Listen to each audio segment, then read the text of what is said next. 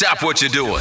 Mel's on the MIC has 3 things you need to know. Oh, yeah. Right now. Kicking things off at number 3. Terror strikes in New York City again. An improvised explosive device was detonated in a busy New York City transit hub this morning, injuring 4 people. Police have taken a 20-year-old man into custody, and they are calling this an attempted terror attack. You can read more about this story right now on our website at mykiss1031.com. At number 2, Killeen police have been busy this weekend dealing with multiple shootings. Killeen police are investigating a shooting at R&B Karaoke Lounge in downtown Killeen, where 2 people were injured when a man fired a handgun at the nightclub early Sunday morning. And police are also investigating a shooting that took place this morning at a home in the 1300 block of Estes Drive around 7:40 a.m. Police found a 35-year-old man suffering from a gunshot wound, but details remain scarce. You can read more about both of these stories on our website at mykiss1031.com. And finally, at number 1, according to multiple sources, including TMZ, just after the Thanksgiving holidays, R. Kelly was robbed of everything out of 2 Atlanta homes that he has. R. Kelly was out in New Orleans on tour and came home to find both of his homes completely empty and ransacked. And baby, they took everything, including furniture, TVs, jewelry, shoes, clothes, a diamond-encrusted hoodie. What you need a diamond-encrusted hoodie for? I don't know. But police have been on the case, and they've discovered that one of Kelly's associates, Alfonso Walker, was the mastermind. After the thugs he hired snitched on him, Mr. Walker is now on the run and wanted by the police. But the story doesn't end there. As R. Kelly took to social media to thank his fans for their support during this trying time, the question was asked, do you feel sorry for R. Kelly? And pretty much everybody on social media said the following. No.